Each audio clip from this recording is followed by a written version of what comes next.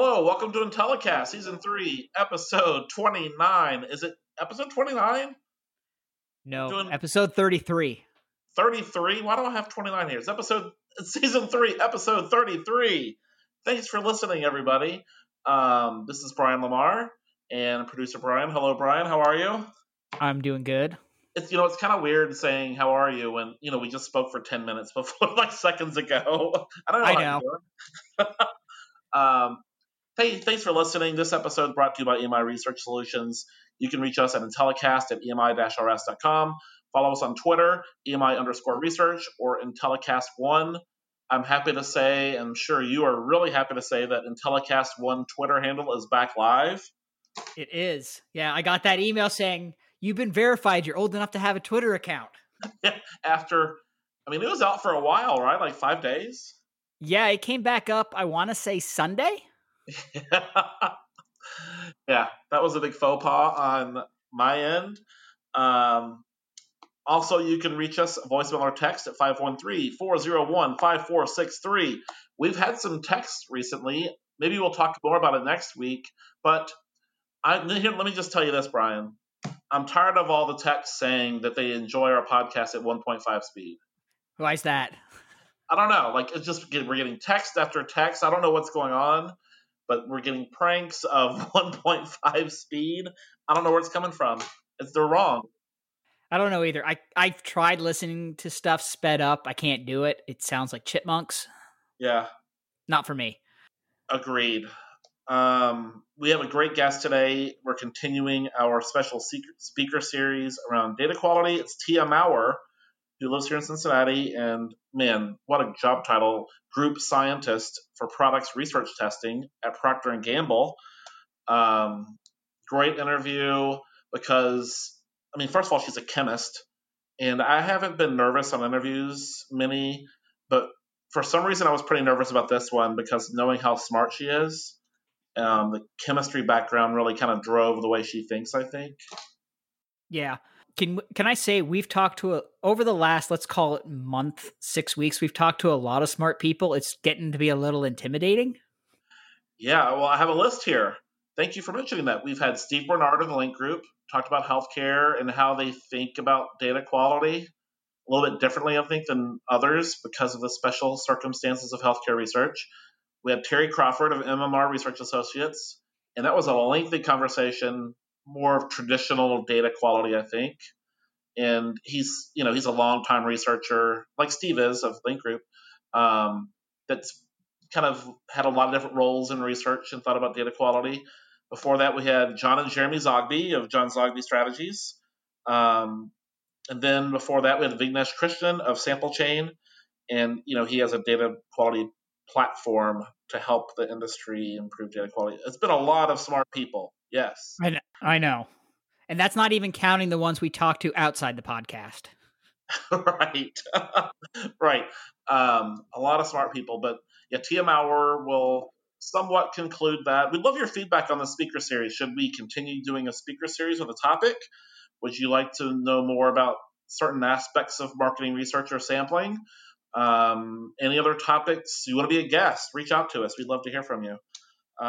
Before we get to Tia, I have a quick story. Are you ready? I'm ready. I have a Publix story. Yes. We haven't talked about it. We have not talked about this in a long time. We, since we don't see each other in person very often, we don't know kind of our day-to-day little shenanigans. And this past weekend, went to Charlotte, North Carolina, and visited a friend there. And on my list of things to do, going to Publix was number one. And so she was not a Publix loyalist. She was unlike Mary and Shannon from episodes we did in February, I think, that talked about Publix. If you want to go back and listen to that, I think those are great episodes. But I turned on my appeal of Publix on those episodes and experiences that we had. And so now when I went to Charlotte, I wanted to go. I built it up to my friend. And first of all, my friend was having some medical issues, she's actually having heart palpitations. And so we were limited with kind of stuff that we should do. And she's unsure. She's going through kind of the testing phase of figuring out what's going on. Is it anxiety? Is it stress? Is there something physical going on? Who knows what it is, right? Right. And so I told her on the way to Publix, I said, look, number one priority of going to Publix is a good Publix story. Number two, second priority is to maybe get you something to help your health. So number one priority, good story at Publix. Number two, get something with the health. Well, interestingly, we kind of accomplished both.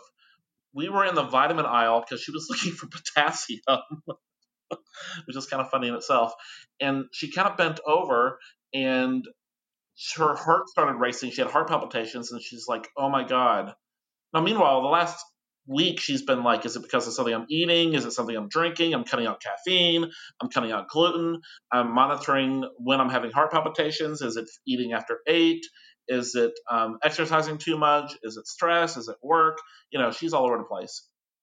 But she bends over, heart palpitations. She's like, that's interesting. I bent over to get some vitamins and my heart started going. We looked it up and we think that she has a hernia. And that can be a hernia. There's a certain type of hernia that can cause heart palpitations from bending over. And we're pretty sure that's what it is. So Publix may have saved her life. That's a pretty good Publix story. Yep. So hopefully this is self-diagnosed. She doesn't have a medical degree, but I'm pretty sure that we've identified it. And thank you to Publix. And by the way, the service there was outstanding. I bought some tea and lemonade for Mary Draper. They had the little things of apple juice that we like. And I bought some raspberry sweet tea and I bought a lava cake and everything's outstanding. Another shout out to Publix, which is the one of the new P's this year. I'm glad that you said that you bought stuff for Mary, because my question in my head prior to you starting that story was Mary aware of this, and is she going to listen and find out and be angry at us? Oh, you better believe that I texted Mary before, during, and after the Publix visit. They were all wearing masks, so North Carolina is a little bit behind Ohio in terms of like how they're opening up. And they all had Publix masks, and I tried to get a Publix mask so hard. I was going to steal one. I thought about committing a crime to get one, but we couldn't get one. I was going to get one for Shannon and get one for Mary, and they would have probably worn it in a Kroger, I'm sure. You know that I am somehow on the Publix promo list. Yeah. So I got that email of them promoting their Publix face masks about a month ago, and I did send it to Mary already. Oh, okay. Oh, interesting. Because we did buy some things which we haven't given away yet. We have some gifts to give away, when we're allowed to see people, I guess. Yeah. But anyway, that's my story today. No, that is a pretty good one. For those of you that are like first-time listeners, hoping to hear Tia Maurer talk about data quality, sorry that I just talked 10 minutes on Publix. That's kind of what we do here, though. And if you are a avid listener, you probably got a kick out of that. Yeah. So anyway, let's go ahead to the Tia Maurer interviewer. She's the group scientist of products research testing at Procter & Gamble. She has a lot of viewpoints on data quality, and here you go. Joining us now is Tia Maurer. She is the group scientist for products research testing at Procter & Gamble. Tia, how are you? I'm good. Thanks for having me. Oh, man, I'm so excited to have you to continue our discussion around data quality. And maybe we should start off. I know a little bit of your background, but maybe tell our listeners what your background is and your current role. Sure, I absolutely can. I am by training a chemist. So Procter & Gamble has a function called products research, and it's to speak to the consumers and find out what it is that they like about ideas and different products. And so I'm a technical translator between consumer language and our formulation team, where they give me a formula or a product to try. and I share it with the consumer. The consumer gives feedback, and then I have to use my science background to translate that feedback into what levers do we need to push or change for our formulation to deliver exactly the experience that he or she is looking for. I've been in my role for about 23 years doing products research, currently in beauty care, and before that, I worked in fabric and home care. Okay. The the thing I love about that is that you consider yourself to be a chemist in marketing research. I don't know if I've ever spoken to someone that said that they're a chemist, but I think that's probably why like you're joining our conversation around data quality is that chemistry is so vital in science, and you have probably a different set of eyes than most market researchers do. Most of us come from social sciences or a business background, and you come from a science background, right? Yes, that's true. I think that Procter and Gamble actually has this function. We also have a consumer market knowledge function that does more of marketing research when we're talking about, claims that we have or advertisements. We're focused more in products research on the actual product and the consumer's feedback to that. And as such, the company hires scientists to do that because we understand the formula and the chemicals that go into the cleaning products and or the beauty products, et cetera. And so we can not only use the scientific part of our rigor and training to, control the test and have a test leg and set up the design in the right way and our analytical skills to look at the data, but then also the science knowledge behind it, tying that into what we know about the formulation and what levers to push in order to delight the consumer. And all of this applies to survey research. I think all of the things that you're describing applies to survey research. And the reason that I wanted to have you on is because you've done a little roadshow talking about data quality. You presented at Quirks, and you've given presentations with Case, which I'm fortunate to be a part of. And you have experienced some things in the past around data quality. And since you have a decent platform with your job title, that people really will listen to you. And as someone who commonly experiences people not listening to them, I really appreciate you having a strong voice about it because I'm passionate about the topic as well. And so maybe can you give some background on maybe the presentation and a quick little overview around it? Okay, sure. So the presentation that I've done, I'm sure it's searchable. I think the first time that I did the presentation, or at least a subset of the presentation, was probably for MRMW in Cincinnati, Yeah. probably a year or so ago, maybe 2 years ago. I lose track of time.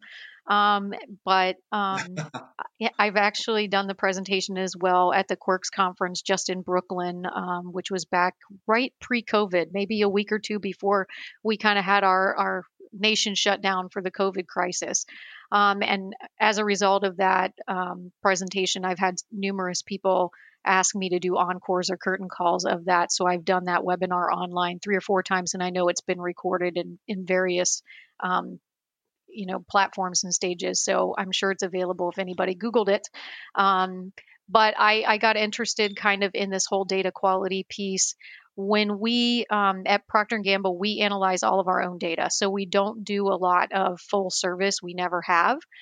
We might hire a full service supplier to, program the survey for us and collect the data when we put a product out to ask people for their opinion. But when that data file comes back, we have the raw data, and we as scientists actually analyze that data and understand what it means and kind of what we should do as a result of that. And we write our own reports and share that. So when we look at that raw data, we can see where there's inconsistencies and things that don't make sense to us. And it throws up kind of a red flag, and you start scratching your head going, hey, what's going on here?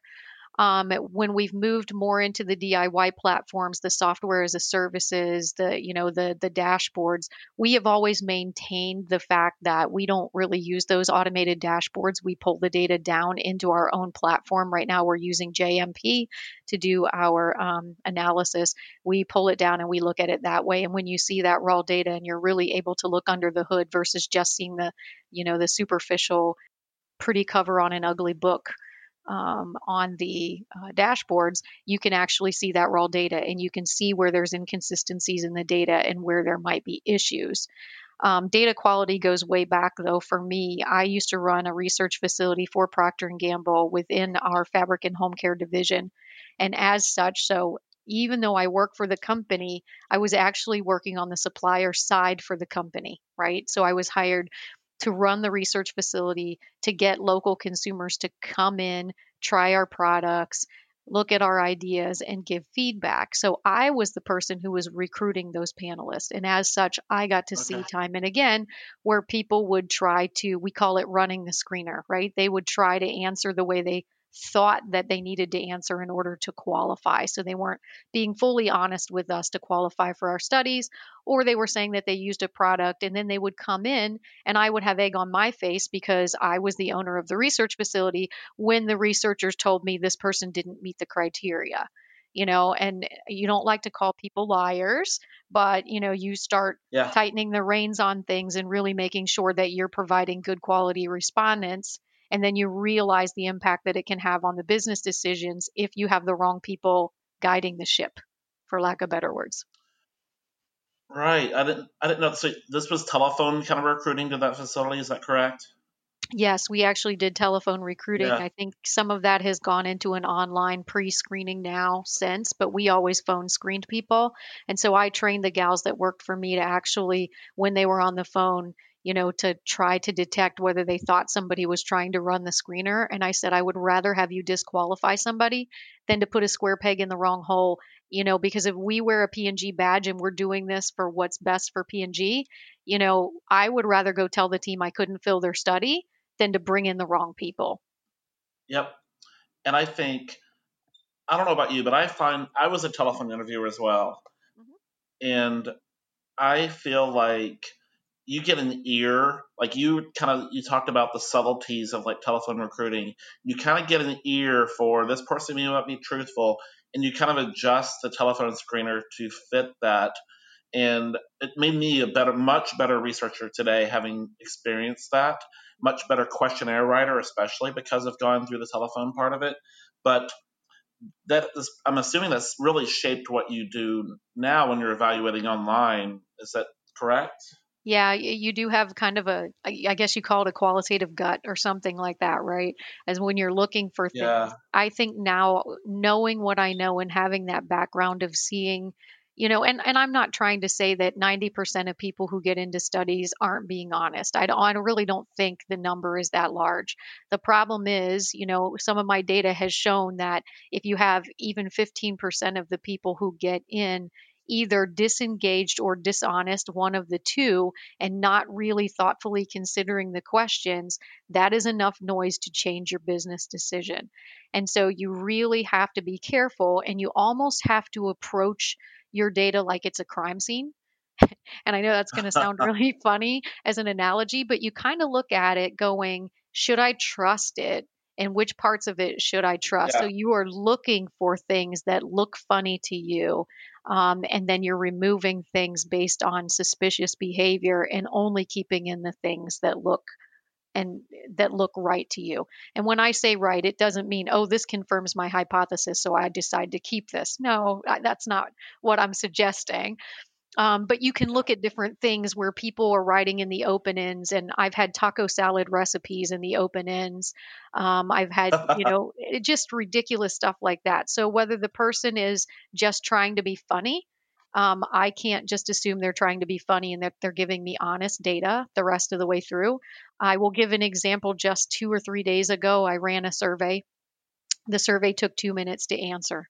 2 minutes was all it was. And I had somebody finish that in 26 seconds. It's not humanly possible to have finished that survey in 26 seconds. That's one. And then I want to say that I had a good number of people in that survey who were females who claimed that they were bald. I don't think 11% of the female population is bald. And if they are, they're wearing some pretty good wigs. and you're probably not doing your job in hair care at Procter and Gamble if that's true. Right. Yeah. We wouldn't be selling as much Yeah. shampoo. That's one of right. That's one of the things that I like about your presentation is you have such awesome examples of poor quality that really brings it to life, and in some ways kind of shocks people, especially people that you and I look at poor open ends and bad data all day long, but I don't think most researchers do. And you have the ability to say, I've seen this, this, and this, and with very specific examples. And then you mentioned you could make a different business decision based upon that. And so I think I like to shock people. I like to kind of scare people on the data quality. Sometimes it works, sometimes it doesn't. But I think that people need to hear that kind of tough love to really shake them into taking it seriously, because so much goes into data quality.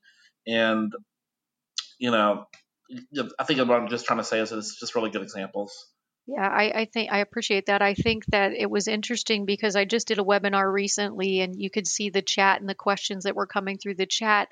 And I think that there were a lot of people feeling very comfortable with themselves because they do a lot of qualitative research.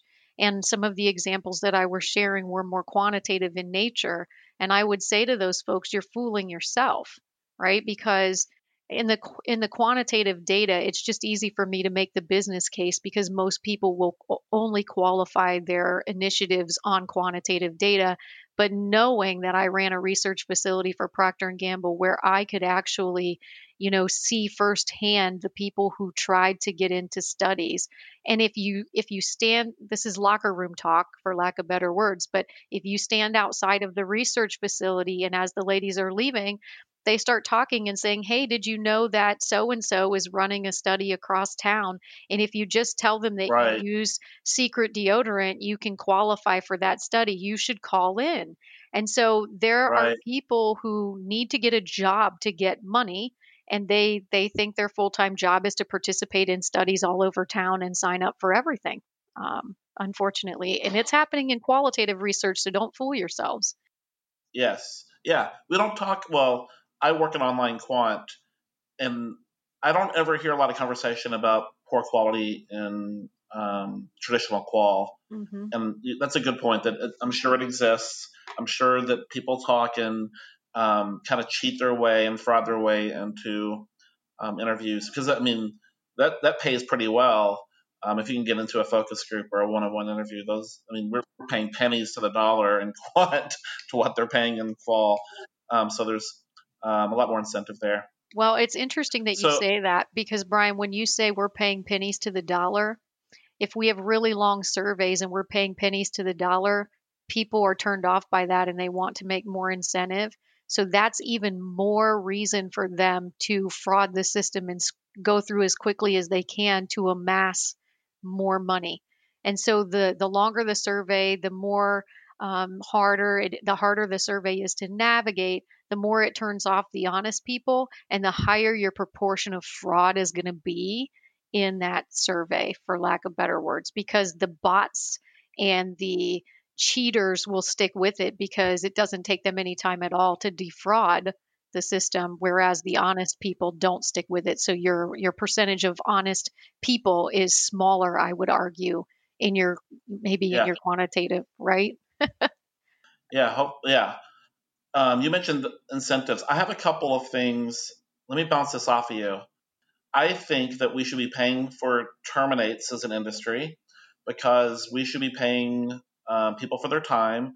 And oftentimes, I'm not sure in your world, but in other areas of market research, we often have very long screeners. And for a lot of B2B research, especially, we have long screeners, and we don't pay people for their time. And we know about 90% of people don't qualify for a survey. And therefore, 90% of people have a poor experience when taking a survey. And secondly, I think that we need to pay people better for their time. Um, I used to be, you've been a researcher, we've been a researcher about the same amount of time. It used to be people took studies in order to kind of give back. It was to help shape products and services, and it was almost an altruistic reason, rationale for taking surveys. I think that's changed over time in a way, Mhm. and we've mistreated respondents for so long with poorly designed surveys and asking the same questions over and over again. And we could probably talk a million different ways we mistreated them. But I think my big push is going to be improving the respondent experience. And so to pay people for terms in some cases, not all cases, but also improving the overall incentive. Is that something you agree with or disagree with? Yeah, I think that it does make sense. I think that we should be valuing people's time. I would hate to, and this happened too. You know, when you call and screen people on the phone for qualitative research, if you're screening them over and over and over again, at some point, and they don't qualify, they think that you're calling, asking those questions, and collecting that data, and not paying them for their time, and they feel like their time is not valued, and then they want to drop off of the panel. I know that Yeah. I don't have a better term for this, but we're surveyed to death. You can't go out and go from one store to a restaurant and home without having a cash register receipt that doesn't ask you to take a survey. Yeah, I mean, Yep. any day now, you look on the web and you go from one web page to the next, and they have a pop up for you to answer a question to get into YouTube content or other premium content where you have to take a survey. So I think someone was saying that there were like 6 million surveys that go out every single day. And they said that this was in a previous conversation that I had, and they said they have it on good authority that the person who is telling that is telling the truth, and that's just in the US. So if there's only about 328 million of us and there's 6 Right. million surveys a day and we're not Right. taking one, then who's taking them all? Right. And so there are people who are, trying to make money doing it. Right. I understand that. But I do think that there's a fine line to walk. You don't want to pay too much where it becomes Yep. it's a draw for a scam. But I also think that, you can throw them a bone. Right. I think that we do need to throw, some money at some of the folks who are constantly disqualifying, because if you don't do that, then they just figure out how to lie to qualify, and that's not what you want in your data set. Completely agree. So, do you have a? Well, I'll ask you this question first. So, you're on the client side. Um, how do you feel the industry is responding to poor quality overall without throwing too many people under the bus? Um, it's not often that we get a client side researcher to talk about data quality, especially as transparent as you are about it. I'd love to hear kind of how the industry is faring from your perspective. Maybe what could be improved upon. Yeah, I think it's a tough. I think it's a battle for suppliers as well. And I think in the past it's been a black box, right? Outside of, Yeah. people like P&G, where we're getting our raw data and we're looking at it. Normally when we're getting our raw data from those suppliers, they've actually cleaned it up a little and taken out some of the garbage. So they over recruit. They let us know that they get a 65 or 70% return rate. I would argue it might be higher than that, and they're just taking out some of the garbage that they don't want to give us in the data file. And we're getting it, and it looks like a nice little gift with a bow on top. And so we're not seeing all of that. I think as times have changed and we've moved into an era where everything is DIY and we can see the raw data, there isn't any of that cleanup happening, and it's becoming more apparent, and it's raising more eyebrows, and people are starting to see it and calling it out. Now, a long time ago when it was a black box, I think that these suppliers were trying to do something about it, right? Because not only were the people defrauding us by cheating through our surveys, they were also defrauding um, the supplier. And I'll explain that in two ways. One, in quantitative research, when they're going in, and this just happened last year, so I know that these things have happened before. Last year, a supplier told me that they were not just speeding through the survey to try to get the additional incentive. Instead, they had written a program so that they could bypass the survey altogether and land on the completes page and get paid. So all of a sudden, Procter and Gamble saying, "Hey, I only got 300 people. I didn't make my quotas." And this supplier is going, "Well, I have 600 who landed on my complete page. How can that be?" Right? And so Yep. when that happens, if they're paying those, that's not coming out of Procter and Gamble's budget. They're paying Right. people, and Procter and Gamble didn't get their data, and we're going to demand to get what we paid for. So we're going to ask them to give us more sample, which now is going to cut into their profits because they've already paid these fraudsters. That's on the quant side. Yep. If I look at the qual side, what happens is if I don't deliver to you when you're coming in as a qualitative researcher good, solid respondents who are who they say they are, because people tend to forget what they lie about. So if they really are lying and not being honest to scam the screener, they're getting into the survey. Then they forget what they lie about. They can't perpetuate the lie in the research. And now I'm not wanting to use you as a supplier for my qualitative research because you've got crappy panelists, in my opinion, right? So, Yeah. it's not Yep. just hurting the Procter and Gambles and the companies that are on the client side. It's also hurting the supplier side. So I think the suppliers have been battling for a while to try to stop it, because clearly they have skin in the game. They've got a service and they want to sell a good service. And I know that, Trust Score and some of those, True Sample, Imperium, et cetera, those were all created to stop, fraudulent, and make sure people are who they say they are. Maybe they pay an electric bill, or, they have a credit report with their name on it at the specific address that they're claiming they live at, that sort of thing.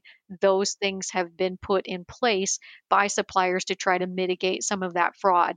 Do I think that they're stepping up the game now? Absolutely, because we can look under the hood now with DIY survey software, and they know that if they don't do it, their competition will do it. And so I think that there is a mad dash to try to figure it out. Now, at the same time, the crooks are figuring out how to defuse the bombs. And if you go and do a Google Yeah. search, I can guarantee you can go down a rabbit hole that you can't get out of, and you'd be up till all hours of the morning watching people say, here's how you run the screener. If you say that you're a 35-year-old female with 2 kids and that you're married, you got a better chance of getting into a study. And if you and to be honest, Brian, suppliers too have, and they've called them out on some of these blog boards, suppliers have also coached some of the respondents to give certain answers, because they want to fill the study, even if they're filling it with people that don't otherwise qualify. And we at P&G Yeah. have been able to determine that in some of our research, not just in the US, but in China and other countries as well. Yeah. You mentioned a lot there, and one thing I'll say is that, yeah, fraud is rampant, and I feel so bad for a lot of the companies that are traditional panels that built really good panels, and Mm-hmm. then these people have built scripts and bots and ways to fraud the surveys. And a lot of these companies now have to invest. They don't know what hashing is. They don't know how to stop a script being built. I mean, they basically built a good database of people willing to take surveys. And so, the smaller ones, which is a lot of the companies that we work with, they've had really tough challenges because they don't have the money that, Yeah. the bigger companies have, and they have chief technologist officers, and they can hire a team to try to stop it. And so that's one thing. And I don't remember my other point, but I do think it's improving, and we are putting a lot of effort around it. And you mentioned a lot of names. There's a lot more. I mean, we're both aware of a lot of new platforms that are out there to try to help the data quality. And I think we're on the right path. I think we're moving slower than I would hope in terms of improving quality. And I'm assuming you agree with that as well. Yeah, I do. And I think part of this fraud detection has come about because of the financial industry, right? There are so many people trying to, Yeah. defraud, banks and financial institutions, and create accounts and scam and skim money off of your account when it's not their account. And so a lot of these fraud detection services have come up as a result of financial institutions, but they've been reapplied to surveys, and suppliers are taking advantage of that. Just like we said, we have to keep running faster than the fraudsters, unfortunately. I think there Yeah. was an article somewhere that said they think that fraud is about 8 to 10% Yep. of, and I think one of the bigger problems is if there's no consequence for the fraud, Yep. right? So I know in other countries, if you steal something, they chop your hand off. I bet you there's not too many people without hands in that country, right? And because the Yeah. jails are full, or what have you, you don't even get a slap on the wrist anymore for doing some of this stuff, and they just say, oh, it's too hard to prosecute, or it's too hard to follow the ants to their home to try to figure out where it's coming from. And so they just don't do Yeah. anything about it. And there have been police departments that have actually been hacked with ransomware and things like that. So Yeah. it's not easy to follow the trail. It's not easy to follow the breadcrumbs, and people aren't thrown in jail and there's no consequences. So, and if you can get rich quick, and there's no consequences, then why not do it? Especially because let's assume we identify someone clearly committing fraud on a panel. We chop off his hand and says, no more surveys for you. He can go to literally dozens of other companies that are more than willing to accept him and send him surveys all day long. And that's one of the challenges of our industry that Marshall Harrison, who used to work at Imperium, said this, and I agree with him, that we need as an industry kind of a global panelist ID, kind of like a social security number that's shared across panels. Yep. And the logistically, that's really tough to get everybody to work together on this, but it would help stop duplication across panels. But also, if we've identified, we can put together an industry-wide score of a respondent and block him across all panels. And that's something I think that we need to do, because I think that we filter a lot of the bad respondents from one panel to another, unfortunately, because, like you said, the punishment doesn't fit. We can't stop them anymore. Yep, you're absolutely correct. I know when I did the local research, whenever we got a respondent that came into my facility that was doing something fraudulent, and I can give an example. We had somebody who was participating in an ongoing study, and she was taking home automatic dishwashing powder to use. This is a number of years ago, probably 2010 or 12, something like that. And she was taking it home, using it, and then coming back I think once a week or every other week to give her opinion to the research team, who then would give her another box of detergent. So she was getting 3 boxes of detergent. Plus, she was getting paid $60 for every time she came in and talked to them for a half an hour about her experience with the detergent. Well, she decided that she needed more money than that. And so she put a 1 in front of her check so that we would pay her $160 instead of $60 for her visit. Oh my gosh. So not only did she lose all the future income from our facility because we blackballed her from the facility, we sent the police to get the money back from her. So I don't know if she had a record, but she did produce the money and we got the money back. And there was a consequence, right? I called around to all of the local agencies and I told them, because I had good partnership with them, I was calling the local Cincinnati agency saying, this is the person who's in our database and this is kind of what this person did. I don't think that you want to recruit this person for any of your studies. And they said, thank you, we will take her out of our database. And they reciprocated whenever they saw somebody doing something or turning in a product that was not what they were supposed to bring back and making fictitious data. They let me know as well so that I could strike that person or blackball that person from my database. So it is one of those things where, like, you're right, we do need to have one ID for every person, and when you find a bad apple, toss the bad apple out, don't toss it into another crate. Right. Oh, good analogy. We've already spoken almost 30 minutes on data quality. One more question. Where do you see kind of the future of market research or sample headed? Do you feel good about it? I mean, you're on some industry-wide committees. You're kind of out there talking to people. I'm just curious of your kind of perspective.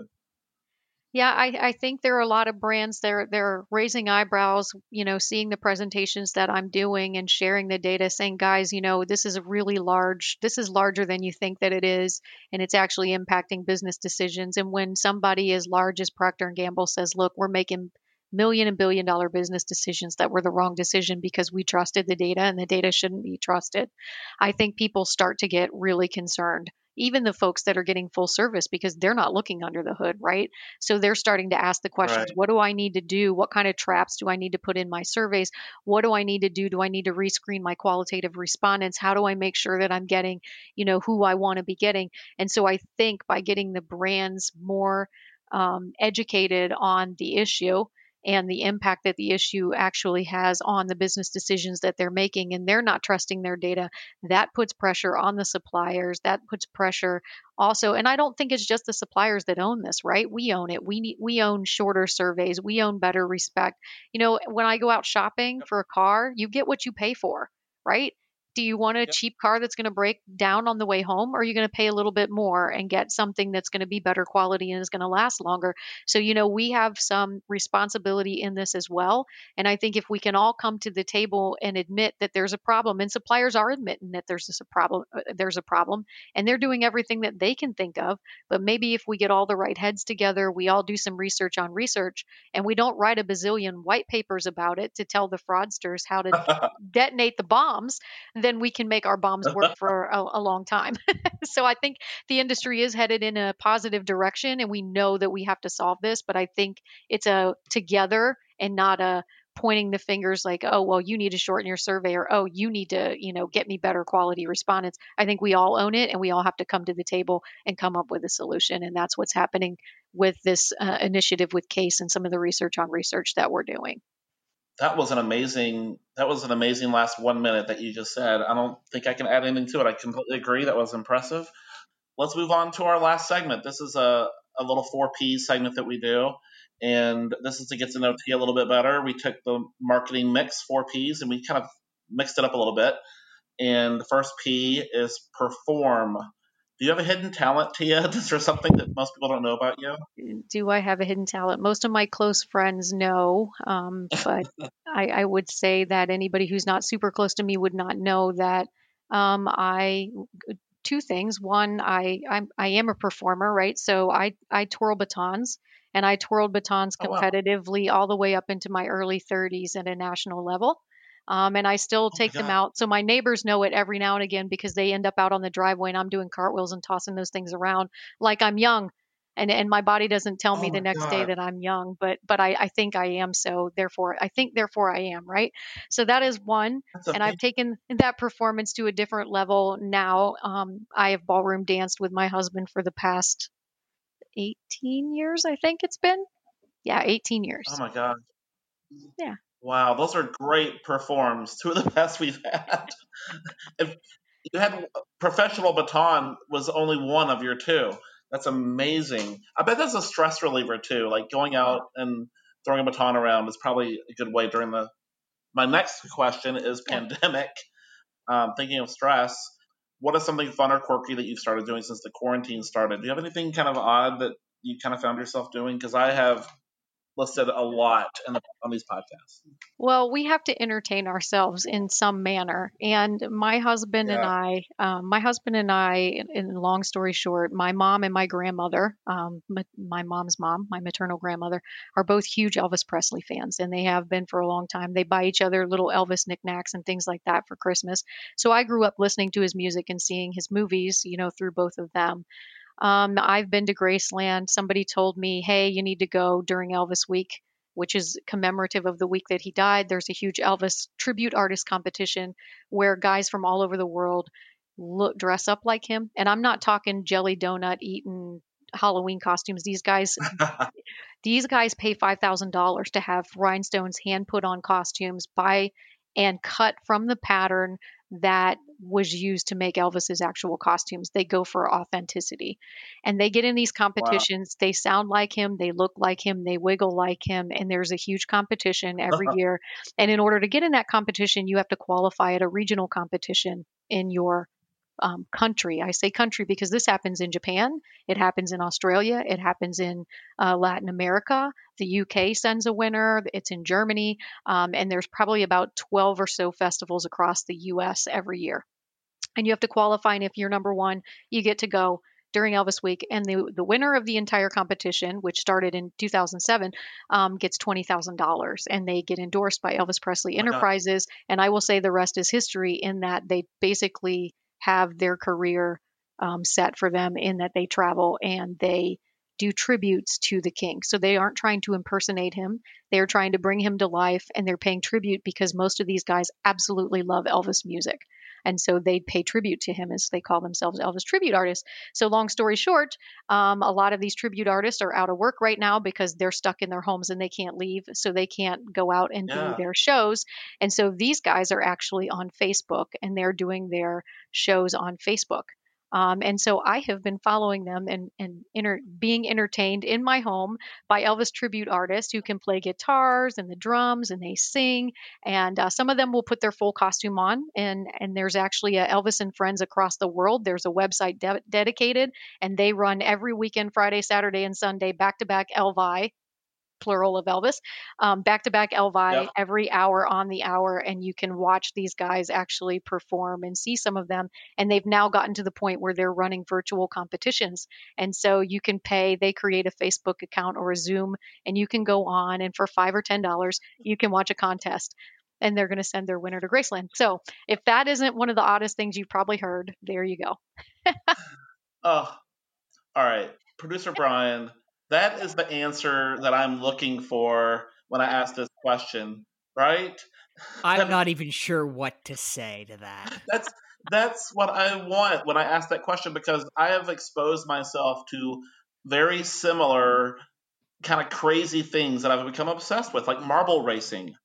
Like, I wrote that down. Yeah. that down as she was talking. I'm still watching marble racing, but that's the thing that I'm looking for when I ask the pandemic question is I'm now obsessed with this Elvis tribute, and you can do 3 minutes on Elvis tribute. That's amazing. That's perfect answer. That's It's one we've quirky, had all season. right? That's quirky. Thank you. I'm not even going to ask any more P's. We have to close the interview with that because that was so good. Tia, thank you so much for coming on. I appreciate your passion towards this, and I appreciate your voice and transparency doing this, webinar and talking about data quality, because I think you're really trying to lift us up as an industry, and I really appreciate it. So thank you for coming on. All right. Thank you for having me. I appreciate it. Okay, thanks. Yeah, bye. All right, Brian. First of all, my favorite, not just my favorite pandemic answer of all time, maybe my favorite P answer of all time. What do you think? She had two really good P answers. Yeah. Not just the Elvis. Right. What was her term? Elvis tribute artists, not Elvis impersonators. Right. Tribute artists that she's donating to. That's right up there with your marble racing. Yep. 2 peas in a pod right there. And then also the baton twirling. Yes. Yes. Fantastic. Future guests on the podcast, come with that. Like the crazier the better. That's what we're looking for. By the way, a little secret about this. When we have guests on, you always put together kind of a loose agenda, right? Right. And so people can be a little bit prepared for the answer to the questions. We're trying to help them out a little bit. Sometimes we'll throw a Prince question at them or a Publix question at them, and it throws them off. But generally, they know the questions that are coming. And some people are more open to questions. Some people aren't. She got the agenda but didn't see it. Right. She was unprepared to answer those questions. She was. Yeah. She did not see the attachment in the invite, right, and only opened it within like 2 minutes of us starting to record. Right. And so she was not prepared to answer those questions. And she's like, I'll just think about it when you ask it. Like, that was amazing. So, but to talk about the content of the interview, I love her because she is not afraid she won't pull any punches. And working at Procter & Gamble, her voice has a little more weight, I think, than supply side researchers. Obviously, because of the volume of money and the name of Procter & Gamble, both locally and nationally, and people will listen to her, and they should, because we need to fix data quality. And while there's a lot going on in the industry to fix data quality, needs to be more. And there's a collaboration going on with her and other client side researchers and some other supply side researchers that I think will help. But love the interview. I think I could have talked to her honestly forever about data quality. I looked at the clock and we're close to 30 minutes. I don't want to be mindful over time because we could have just gone so much further. That's so, yeah. Right. And we chatted with her for a good 20 minutes after we finished recording as well.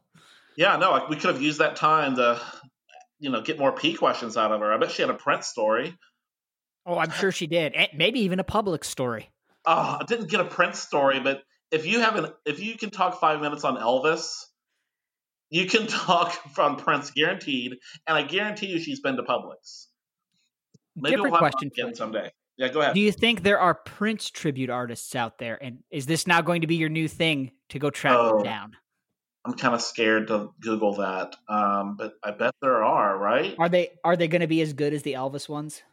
Probably not.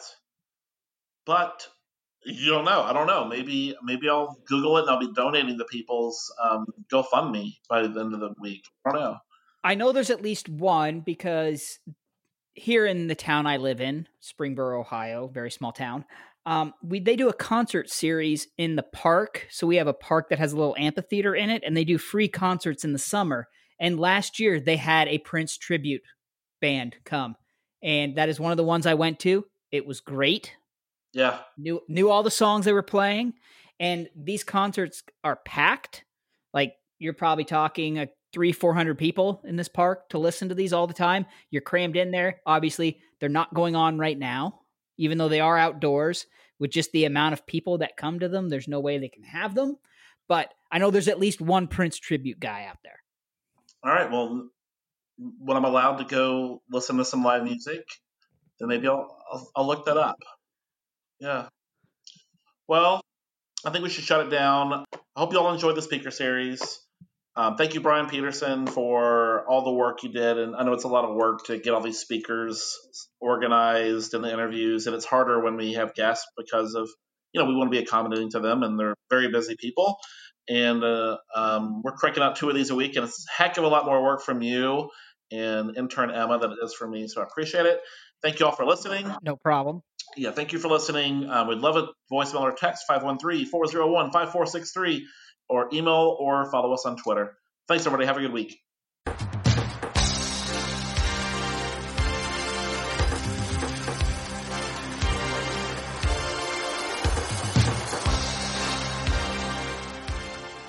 This podcast is a part of the C-Suite Radio Network.